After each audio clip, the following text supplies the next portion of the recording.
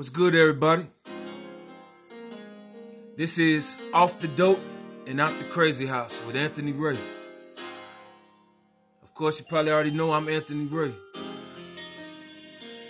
So this song right here I'm playing as an intro right now is a song called Can You Stand the Game by Pastor Troy. It's really just an instrumental from it.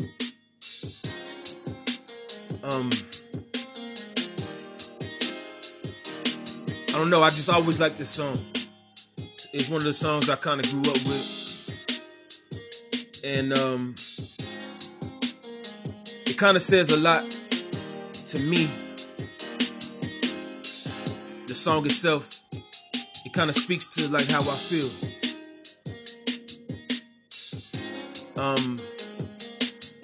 Or the idea of the song. It's like, can you stand the game? Can you make it through the rain and the pain and the issues? Can you overcome? So that's kind of why I made this podcast, as I love get to in a second, because I want to kind of share my journey. For those people out here, this podcast is for people that, you know, dealing with addictions. Because I've done a lot of different drugs we'll get into that, but this podcast is dedicated to people who know what it's like to fall down and get up and fall down. You know, this podcast is for people who want better in their lives. So as I fade this music to the back, excuse me, man, there's some stuff popping up on my. It wasn't quite a fade there. It just kind of went straight up. But this is my first time podcasting. I know I'm probably not even supposed to just play the music in the background. I'm probably supposed to have a lot of different stuff in order to do this, I saw. But I don't have a microphone. I just have a phone currently. And I don't have a studio set up. I am currently, just to be real with y'all, I always try to keep it 100. I am currently with family right now. That's who I live with. Now, mind you, all right, I am 37 years old. Yep, let that sink in for a minute. So I'm 37 years old, living with family. So how do you get to that point? How do you become a 30-something-year-old person who had things and ended up not having things? Well, if you're a person that came in here, then you already know. You know what it's like. So, the picture that you saw here that I made as my cover, I might have to change it one day and give y'all a before and after, because I don't look anything like that anymore. I think in that picture, I am 160-something pounds. Very dehydrated off drugs, and it's a long story, but I am 220 pounds right now. I work out 5 days a week, most weeks. If not, usually 4 at least. But normally 5. It's pretty steady. And I am healthy and happy. Now, I don't have much, but I'm on my way to it. And I just kind of wanted to share my joy in my journey, in my insight. So I'll tell you a little bit about myself, right? So I grew up in Texas. You know, pretty standard stuff, you know. But I won't even go into all that. Maybe another time. I kind of start from the military. So I was in the military for over 6 years. I spent a year over in Afghanistan, a couple duty stations, one overseas, one here stateside. And actually for a lower enlisted, a lower ranking member of the, Army, I actually had a fair amount of authority because I had decided to become a health inspector. Along with that came a lot of different hats and responsibilities, but came a lot of respect too. Because, I was teaching classes. I had my own office. I shared a government vehicle with other, a couple of other members, because it was a small job that I did. A small amount of people worked the job that I worked in the Army. So at that time, I knew a lot of people on base. I was always traveling around doing different inspections at any place you ate, any place any place. Whether it was a barbershop, a swimming pool, or a dining facility, I had to do an inspection there. If it had air, water, soil, and food, I was there. So I got a chance to meet a lot of people and had a respectable job because I taught classes that helped a lot of the people on these bases. And I was competent. So fast forward a little bit, I ended up going to Afghanistan, and I think that's when it all started in a way. It didn't all start there because some of this goes back to childhood. It's prior to going into the service at all. I guess we're backtracking again. I was running around the streets, my life had no real meaning. I was working, I didn't do what my dad told me. I did not go straight to college. My dad said, man, when you get out of school, go straight to college. I didn't. He said, well, if you don't go to college, it's going to be a long time before you go back and it becomes harder. Well, shouts out to my dad, by the way. He just, not long ago, he's in his 60s, but in his late 50s, he actually graduated college. So, to my dad, I say, that's what's up. So, I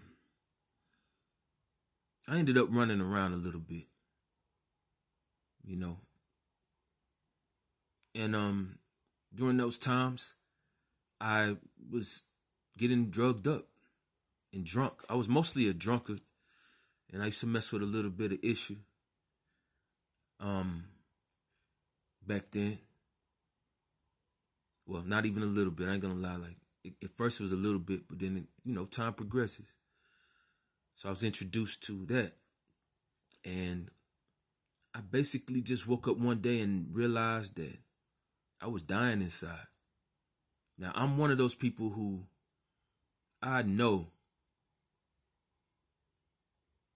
that life is about progress. That's what it's about, man. It's about progress. That's why, like I said on here, I bring spirituality into this because it's just kind of how I grew up. I am a father of a preacher's son, but I'm not a holier than thou type. No. Like, I'm not a Christian.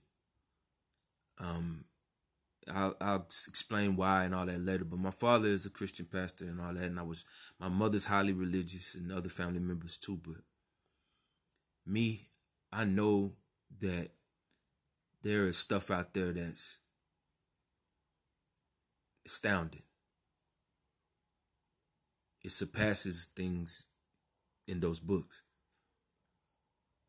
as holy as they might be. But nevertheless, I knew inside that I felt like I was dying. Because when I don't progress, I feel like I'm dying. It's like anything else in the world. If it's not growing, what is it doing? If it's not growing or dying, then it's probably an inanimate object, right? It's not alive anyway. But anything that's alive has two options, really. You grow or you die. Then again, we are all dying and growing simultaneously. So I guess with that said, I also want people out there to know that, like, don't feel, if you're out there right now and you feel like you're dying, just remember that you're growing too. I know you're like, what? Yeah. Even if you're dying right now, you're growing. You're learning. I also make music, so one of my favorite verses I ever wrote was, I have a song called, well, in my head. I never completed the song. Gotta start completing things, but it's called Pop a Bottle. And in the song I say, I tell you the whole verse is just more like, it's on uplifting, but it says, living frees the spirit. Hold up. Something just turned on. I'm sorry. I'm in the garage here. Death frees the spirit. Living frees the mind. Death frees the spirit. Living frees the mind.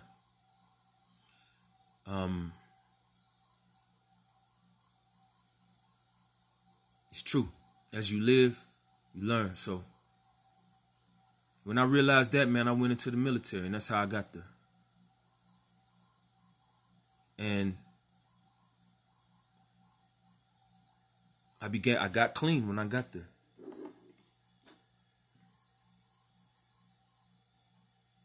I had some hardships trying to integrate into the system. I was still into my street ways.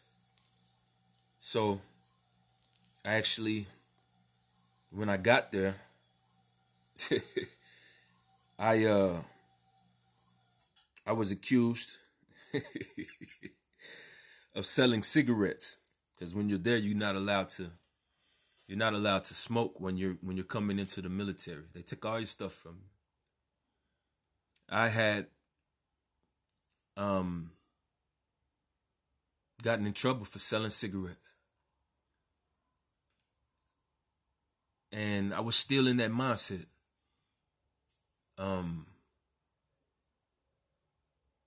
You know, a very, very now that I look back on it, I realized that, like, where I lived, I think that at that time, I think that I had gotten used to being miserable. And I had gotten used to being unproductive. And from the moment you join into the service, which is frowned upon, it's heavy. Like, I'm by the way, I'm African American, or I'm black. Whatever you want to say. I am African or African American. I'm black.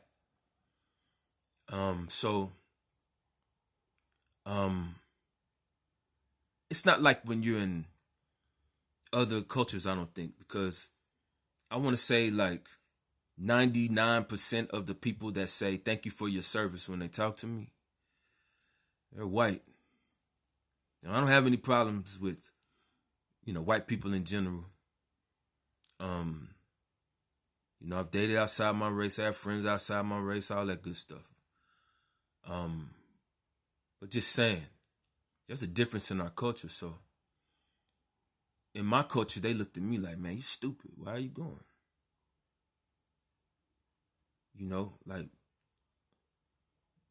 That's dumb, bro. Like most of them felt that way. Like,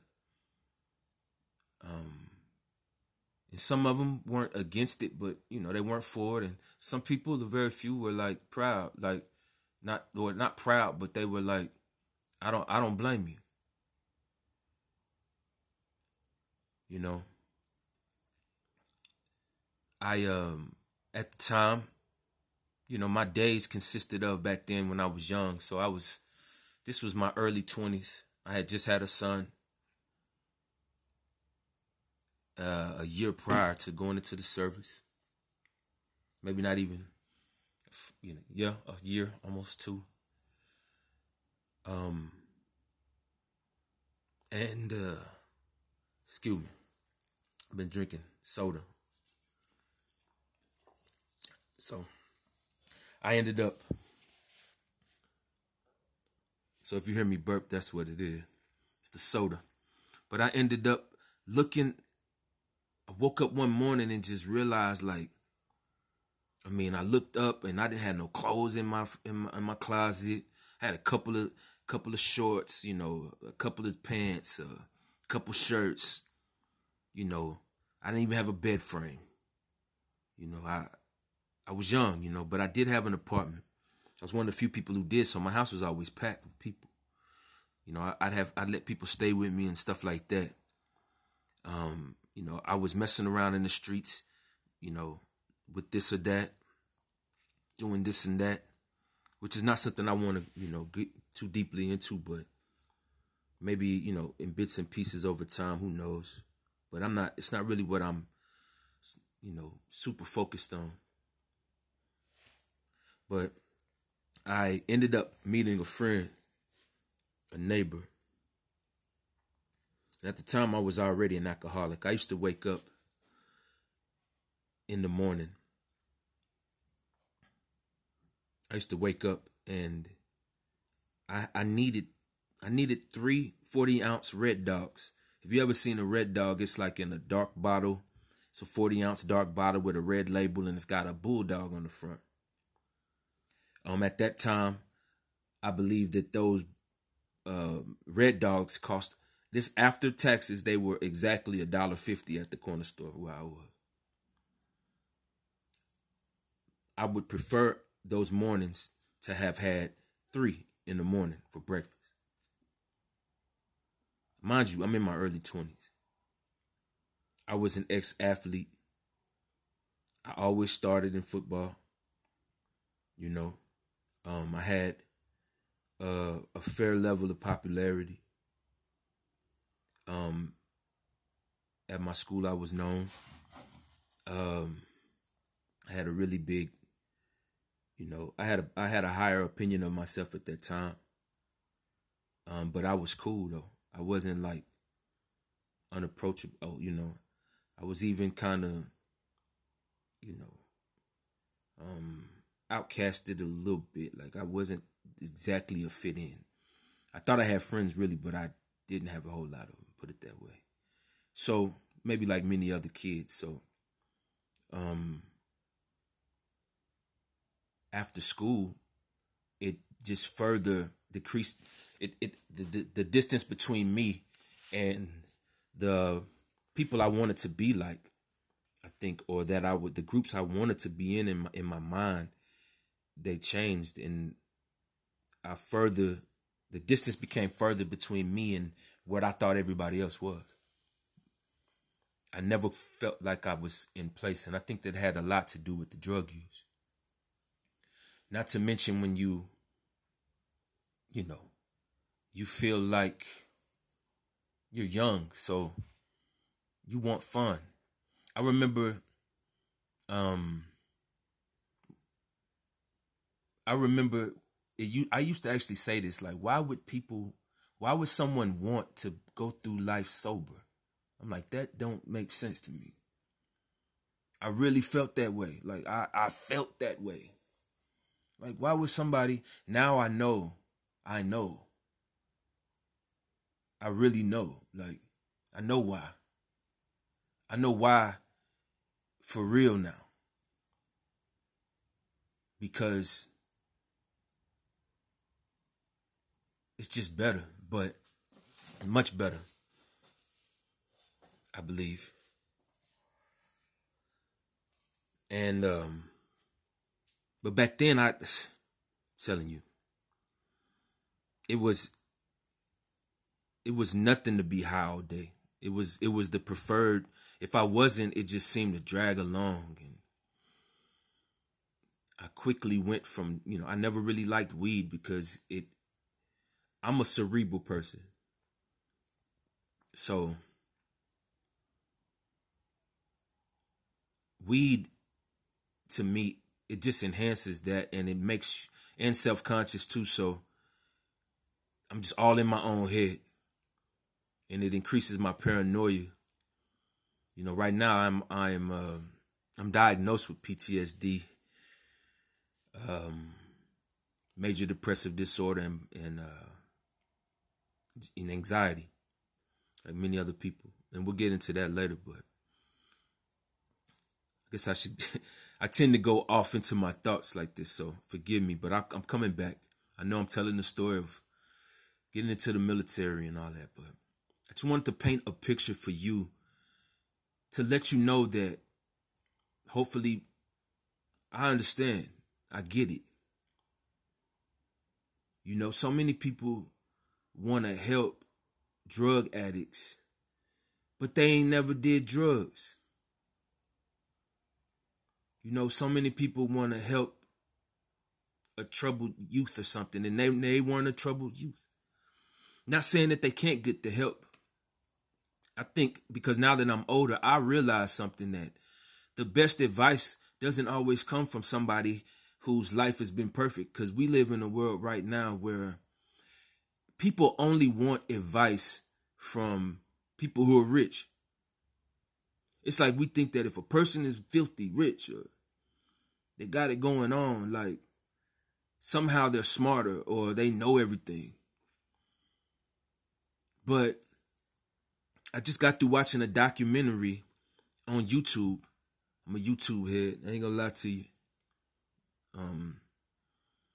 That showed drug addicts on the street being interviewed by a guy who just decided to make a documentary. And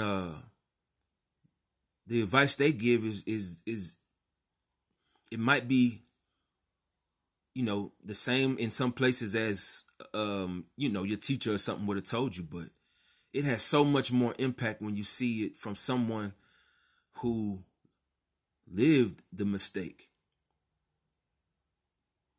Some of the best advice you can get is from people who don't do it right. Everybody wants marriage advice from someone who's had a perfect marriage, supposedly. And then they don't want to listen to the person whose marriage hasn't went well. But they both have valuable information. So I think I just realized, I've always realized, and this is important for people who out there who are in a low place in life.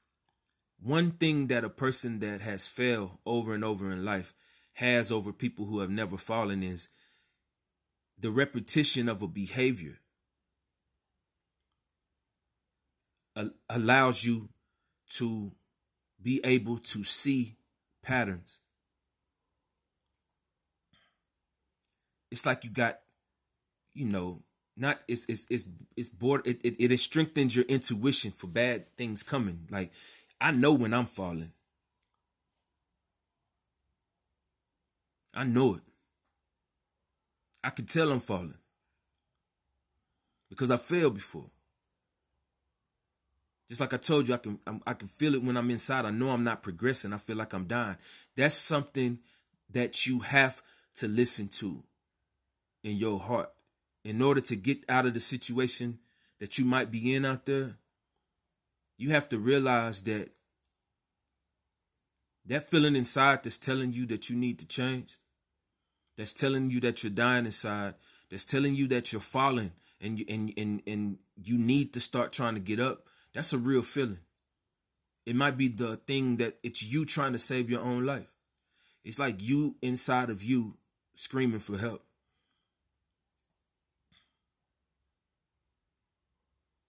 And the one thing that I've learned the most about on this journey, which gets crazy because you see the title of the show, Off the Dope and Out the Crazy House. That's literal. That's literal. So that by the end of this story, I end up in the crazy house and out of the crazy house.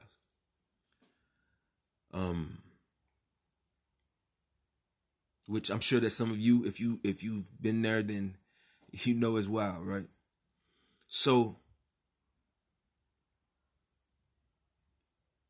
I listened to that voice. Now, even though it was frowned upon by all my, by most of the community, because in the black community, it's not like a great idea, but I'm glad I did it. Are there some things about the military that I don't like? Yeah, a lot. Did I get in trouble in there because of my thought process? Yeah. Did I get out because I got out for several different reasons, but one of them was because I wanted to grow again. And another one is because there are things in there that I think are, not right. So my beliefs changed. After going to Afghanistan, my beliefs definitely changed. And then after meeting someone who was another part of this story, my feelings towards life changed again. So I just changed as a person. So I saw that I needed to change, and I did. I just left. I fast-tracked into the service. I got there. It was a culture shock. I mean, when you first go into the military, you don't sleep for like the first day or two. I'm telling you, they got you running around doing this, doing that. And what's crazy is, there is a very, very big correlation between the military and in the jail system. I mean, I can go on and on about that. Or can I? I mean, there's several. I don't know if I can go on and on, but I want to.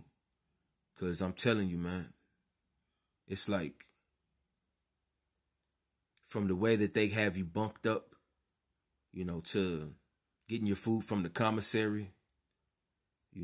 I even made hooch while I was in there, And then you're in there, when you're in the military, you first get in there, you're in there with people from all over.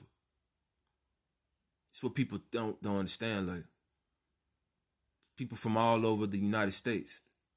So it's kind of like, and imagine like where I was, the first, place I went, and I was the first unit I was in for reception. When you first get there, it's like in processing for jail or something. So they basically just in process you. And they give you your stuff, your clothes, they change your clothes, and they get you ready for what it's like to be there. Tell you the rules, all that good stuff. You learn how to march and sing the songs and all that kind of stuff, the cadences.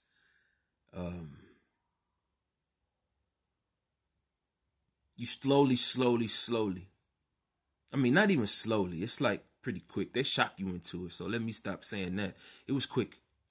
Right when you get off the bus, they screaming in your face, "Hey, soldier, get on!" I'm talking about, you go from watching a movie on a Greyhound, chilling, to this dude running up on the bus just yelling, and I'm just looking at the dude like, is this for real? It's like 50 of us on there. I don't know how many people is on this bus, but it's a whole bunch of us. Like, is he out of his mind? I'm like, this is what it's gonna be. But you're not like, you're not mad because you kind of like, you realize that it's the atmosphere. It's like, this is supposed to happen, but it's still shocking. And you end up you immediately start, everybody's yelling. Everything's around you is in chaos. It's controlled chaos from the jump. And you start thinking like, what the hell I get into? But guess what? I would end up getting hurt badly. My kidney almost failed from getting smoked when I got off that bus. Smoked this for like 2 hours. My kidney started failing. No lie. Rhabdomyolysis, they call it.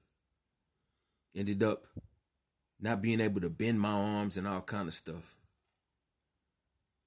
And that's how I found out I needed help. So they rushed me to the medic. Well, I walked over to the medical. They rushed me into the room and flushed out my system and all that. Gave me a lot of fluids because they said my CK levels, whatever those are, were about the same as somebody going through cardiac arrest.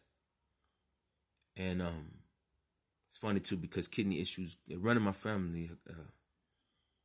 But it was directly from the smoking, not being in shape and all that kind of stuff. So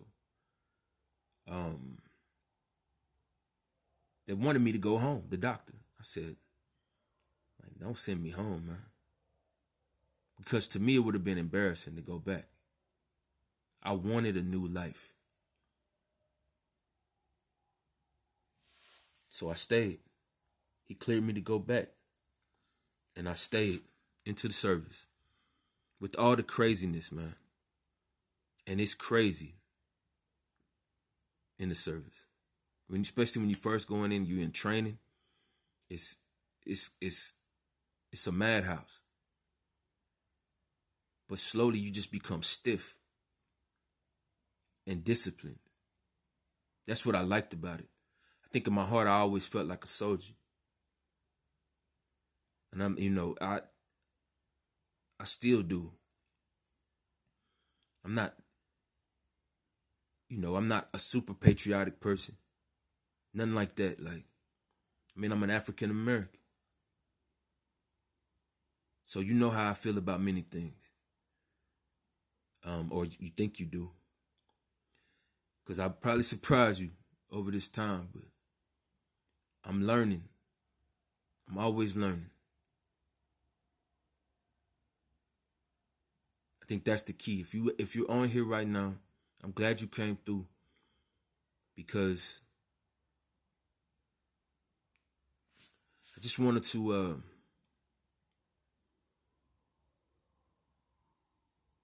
this is something I felt like I had to do. So excuse me if I don't know what I'm really doing because I don't have a team and all that. Like I don't know. And my story's jumping around because I don't even have paper in front of me. This is just me talking to y'all. So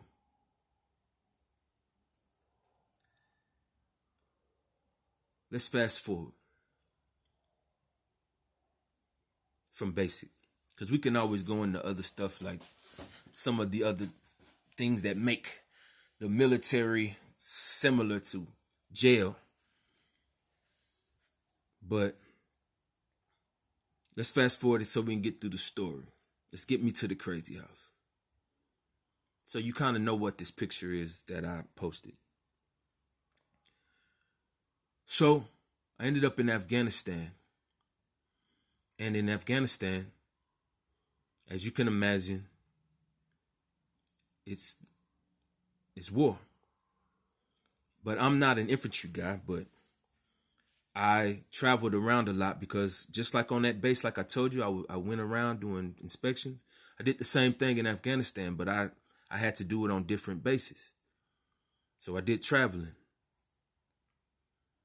I lived with different countries, armies and stuff over there too, on their bases for short periods of time and helped them and taught classes. So, of course, I saw some things. Like everybody over there will. But see, I didn't realize that while I was over there. Not only was I already prior to, I had become an alcoholic again once I got into the service because you can't do drugs like that because you're tested so often and so abruptly. They'll call you in early in the morning. It'd be like 5 o'clock in the morning. They're like, you got an hour to get up here and take your urine test, your urine analysis, piss test. And they watch the pee come out your piece. They want to see the pee come out your piece. It's crazy. It's unnecessary, but one of the things I don't agree with, by the way. But it's a deterrent. So alcohol is the drug of choice, right? So most people in the army, whether they believe it or not, they're alcoholics. It wouldn't be until I got to back from Germany, that I slowed down drinking. I drank the liquor was so strong over there that I think it messed up my stomach lining or something, man. Like, I couldn't drink without getting sick. My stomach and all that. Next day, hangover, bad. Like, I was done drinking by the time I got back. Like not all the way done. Like, I didn't get filthy drunk, stupid drunk. You know what I'm saying? So, one thing I found out about myself was in Afghanistan, because what's strange, I found myself, they have like corner stores. Even in Afghanistan, they have corner stores out there. Like, they'll have like a PX, depending on where you're at. I was at one of the big bases I was at. It was Bagram.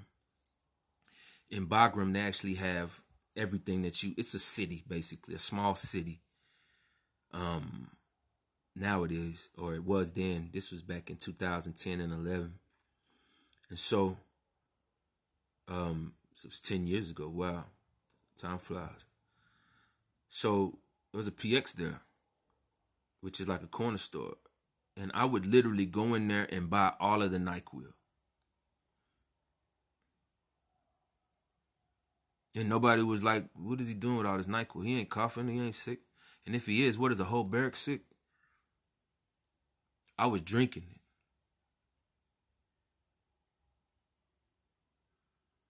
It's just some things that you, as a drug addict, there's things as a drug addict that you know that other people don't know. It's things that you know about yourself that you shouldn't even know. Like I know for a fact now that I could drink a whole bottle of NyQuil and not die. And I'm talking about one of them bottles that says like 33% more NyQuil in it. Like, that was like the jackpot. Oh, wow, look, 33%.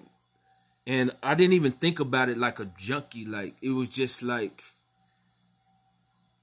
so nonchalant to me. I didn't even think about how it looked. Nobody even asked me.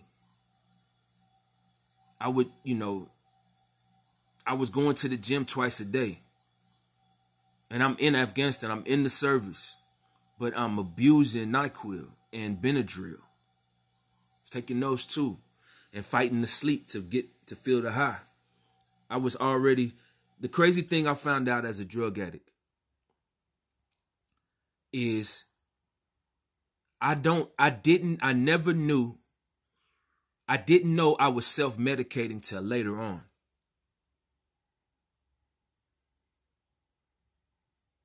Like, during the self-medicating, I don't know I'm self-medicating.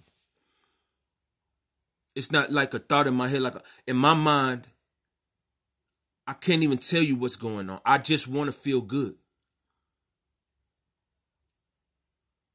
It's not like a deep analysis or anything going on there. It's probably the problem. Because I'm really actually a very I analyze things. I'm a Virgo too, I'm into astrology, but and tarot card reading and all that too, but if you believe that, I'm a Virgo. And that part about me is true when it comes to Virgo. Like, I think about, I look critically at my own life. Just like I look critically at everything else, like, or deeply. Critical is, not always the case. Like, that's not how I feel. I feel like I'm just, I want to get the meaning out. I want to understand. And that's like a necessity if you are a drug addict right now. And what's crazy is when you're with drug addicts, like, they do think about stuff all the time. They're probably in their head or out of it, Either they're in their head or out of it. That's what my homeboy told me one time. He said, man, that's the difference between me and you. You know what I'm saying?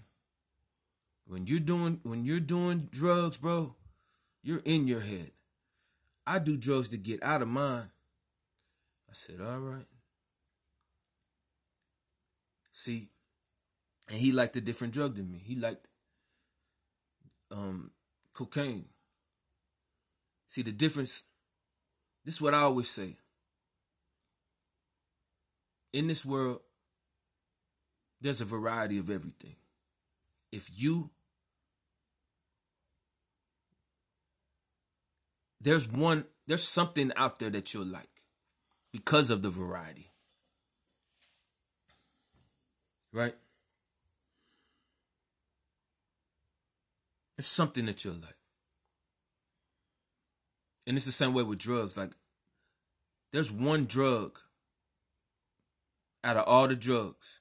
If a person decided to do all the drugs, right, there's at least one drug for each person that if they decide to do that drug, it'll take them down. And usually it's the drug you like. Like, I know I don't have no problem.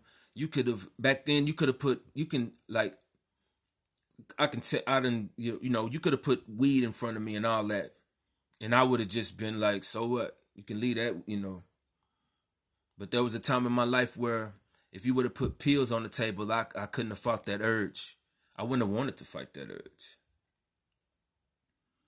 You know, matter of fact, nobody, you know, like, well, actually, I've never been like a really low, you know, I've never got into thieving. But it is part of the, you know, the drug thing. It's part of the drug world, you know.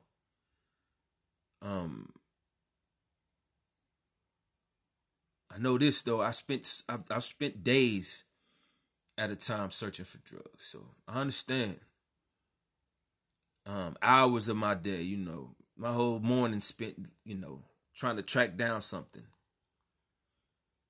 And this is at the time where, like, it's crazy. I don't even want to say what I was gonna say.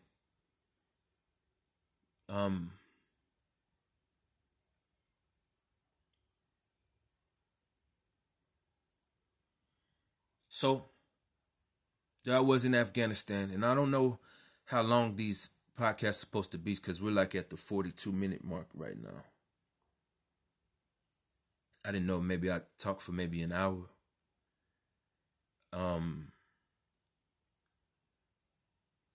But here I am in Afghanistan, drinking NyQuil every night that I could. I ended up leaving the service.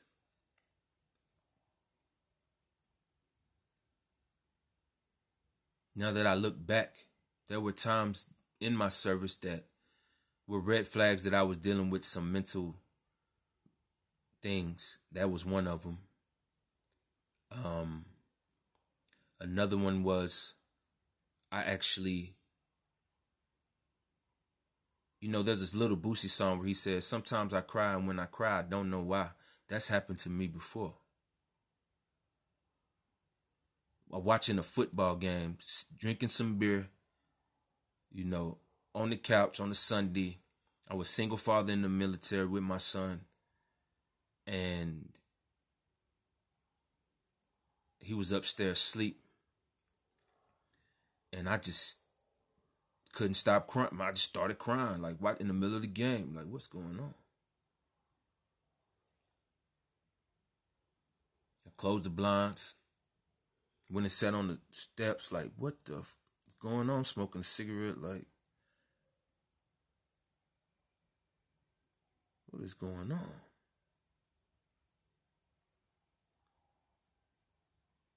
But I shook it off and didn't even tell nobody. It was embarrassing. I was pretty stiff back then, like, during that time. Like, I had a lot of pride. And I think I was well respected at that time.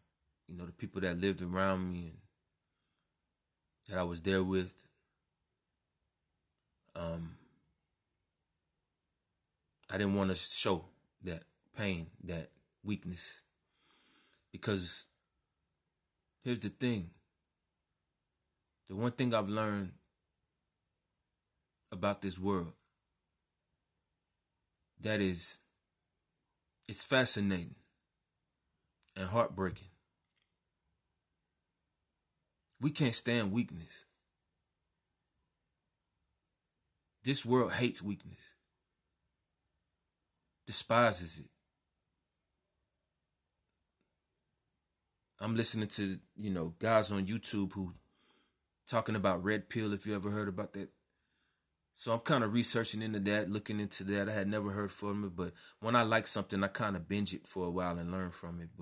And plus, it's something that I find close to home too. I don't even know why, because what the stuff that they're saying, the stuff that I used to do without even, I didn't know. You just do stuff when you're cold-hearted. At that time, I was cold-hearted.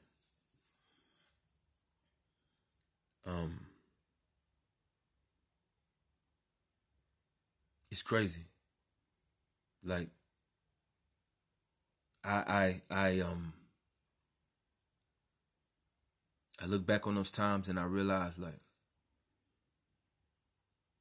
I was really just soldiering my way through. No feeling and emotion. Fast forward again. I'm getting out of the Army early on an honorable discharge.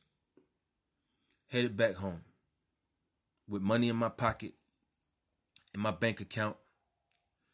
I had more money than I had ever had in my life. Saved up.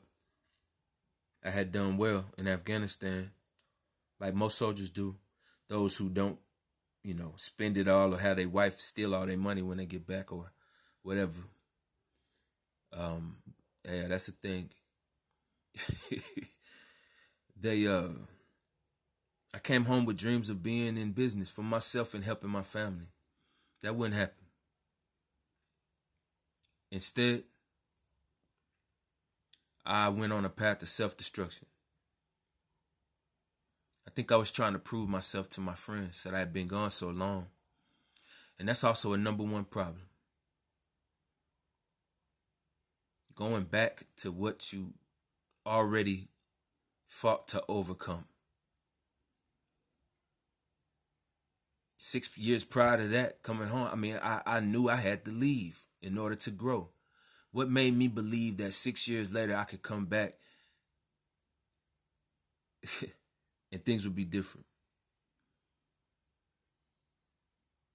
It's the repetitive nature of my addicted mind. Like, I have this thing too where I know I've always wanted to defeat my city. And I don't mean like I'm trying to conquer the place or something like that. I mean, there's a stigma over my city. I have this theory along with a few other people and I always felt this way. In order to do well where I come from, you have to leave. The people that leave do much better than the people who stay. That's how I noticed it. I compared,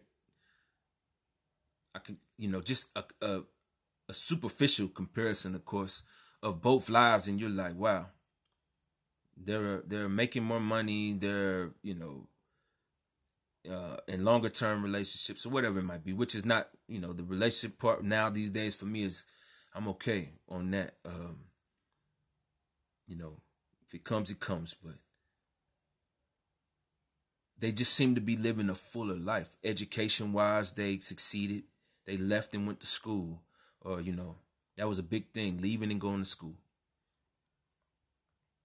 The people who stayed,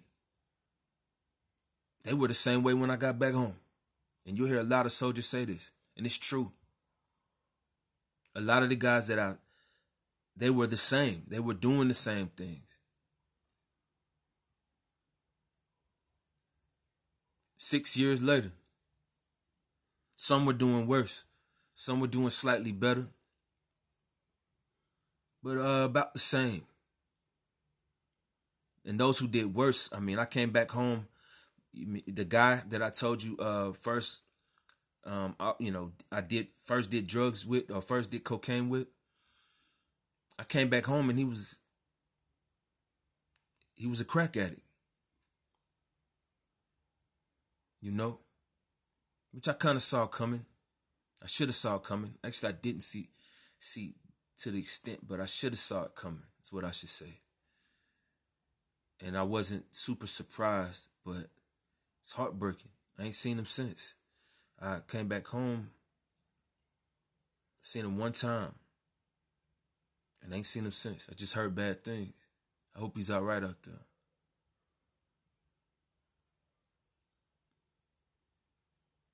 But I ended up becoming addicted to pain pills. Oh, and that one is hell. I ended up becoming addicted to methamphetamine as well. This was a while later though. These are all with, in different times. I would use Adderall, cocaine, sometimes 4 bars, of course, 4 bars, all of that. So I know what it's like. Now, I've never used crack or heroin in those forms, but I mean, heroin in the pill form is, I understand. So fast forward again, I'm in a toxic relationship, and the girl I'm with is a meth user at the time. It wouldn't be long before I would be too.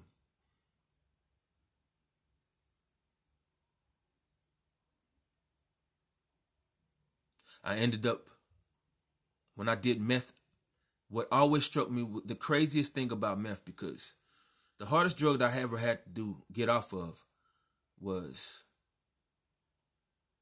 them codones, them domes, hydrocodone, them yellows, them blues.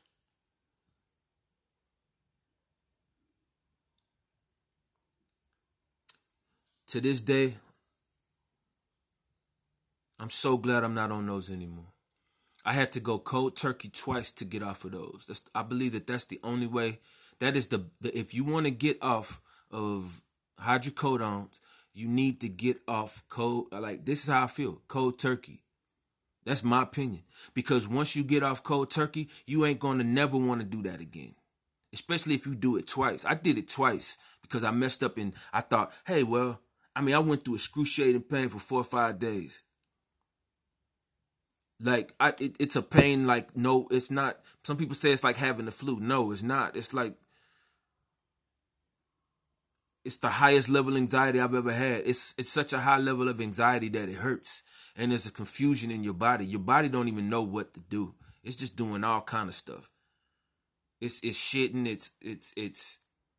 It's not sleeping. It's sleeping. It wants to be touched. It don't want to be touched. So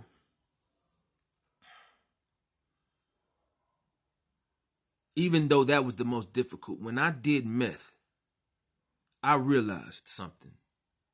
I liked it too much.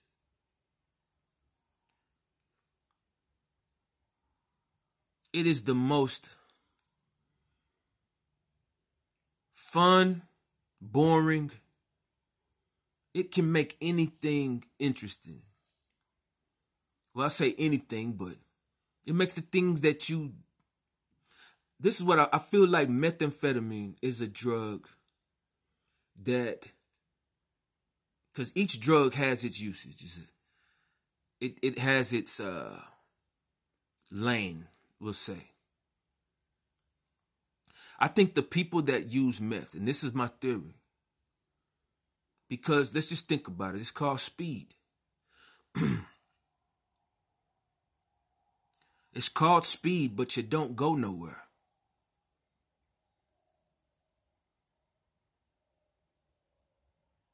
It literally leave you on stuck.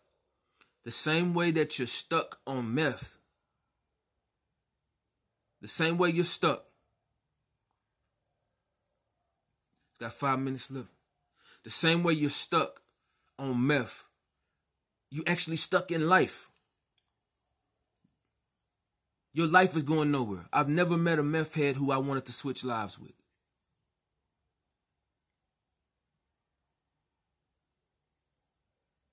So knowing that, I ended up realizing I liked it too much. It was the sexual, boost you get when you're on it. It was the focus I could have, because I think the people that are on methamphetamine are trying to catch up.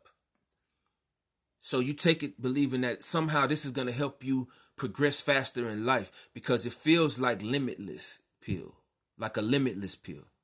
But really, everything you think it's doing is doing the opposite.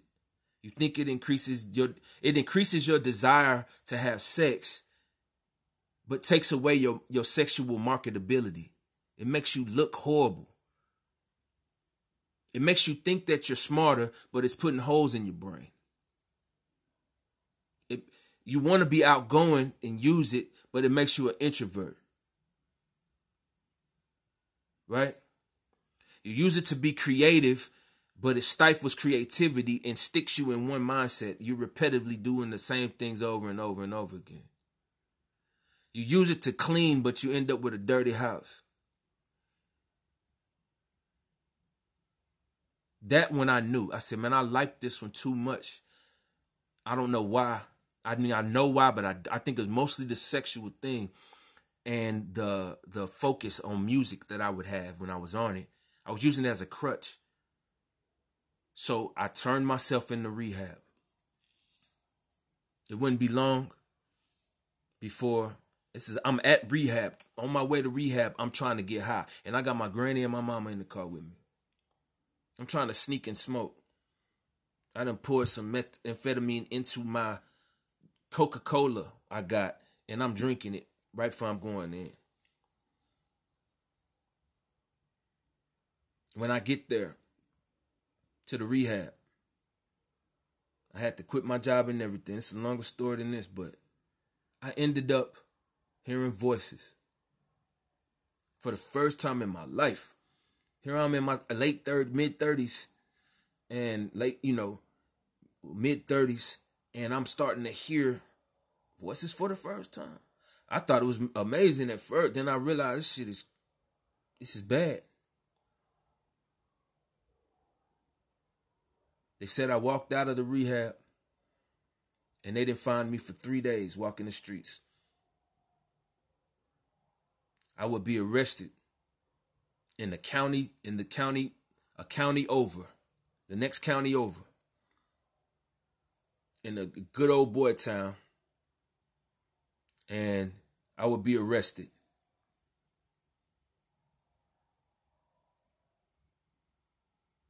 That's the picture you see on the front cover. This is a broken story, but you'll feel my style in maybe a little while. I come back to what I'm talking about though. But it's hard to speak and then try to drop, because when I'm passing something up in my story, I start thinking there's a message in here, or a jewel, or an insight in here. You might not consider it a jewel, but just say an insight. So we're at the 58-minute mark. And I just want to say that thanks for coming to my first podcast. We'll continue the story. I'll be uploading as often as I possibly can. So hopefully you can find out, what did I do? How did I end up in the crazy house? What happened to me out there while I was out there walking around? What was jail like? And how did I end up here with my family in a town that I don't know? And what am I doing to better myself? Out there, if you're listening, I just want you to know I wish you peace and I wish you paper. You can have both. I'll holler at you. Much love.